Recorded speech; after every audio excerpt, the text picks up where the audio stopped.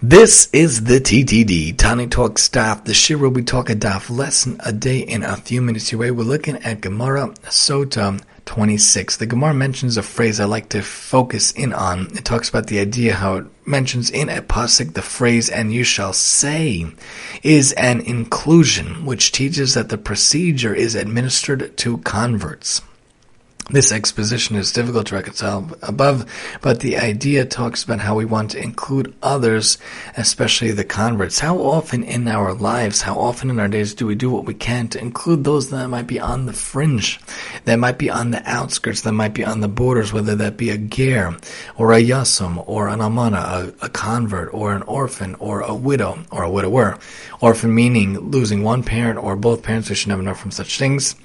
And of course, including those people that are on the outset, those people that are not inclusion, of course, those also with disabilities or difficulties. We need to do what we can, of course. Yachad and HASC and many organizations, Beis Ezra and the like, do a wonderful job, but in our own lives, what we can do to include those that are on the fringe, those that are on the boundary, those that are on the outskirts. We see here the Gemara talks about the word to say is an inclusion, including converts. We should do what we can to include others in our life, others in our days, in many different ways, to make sure they are included throughout so many different ways. Join us next time as we talk Gemara Sotah 27 here on the TTD.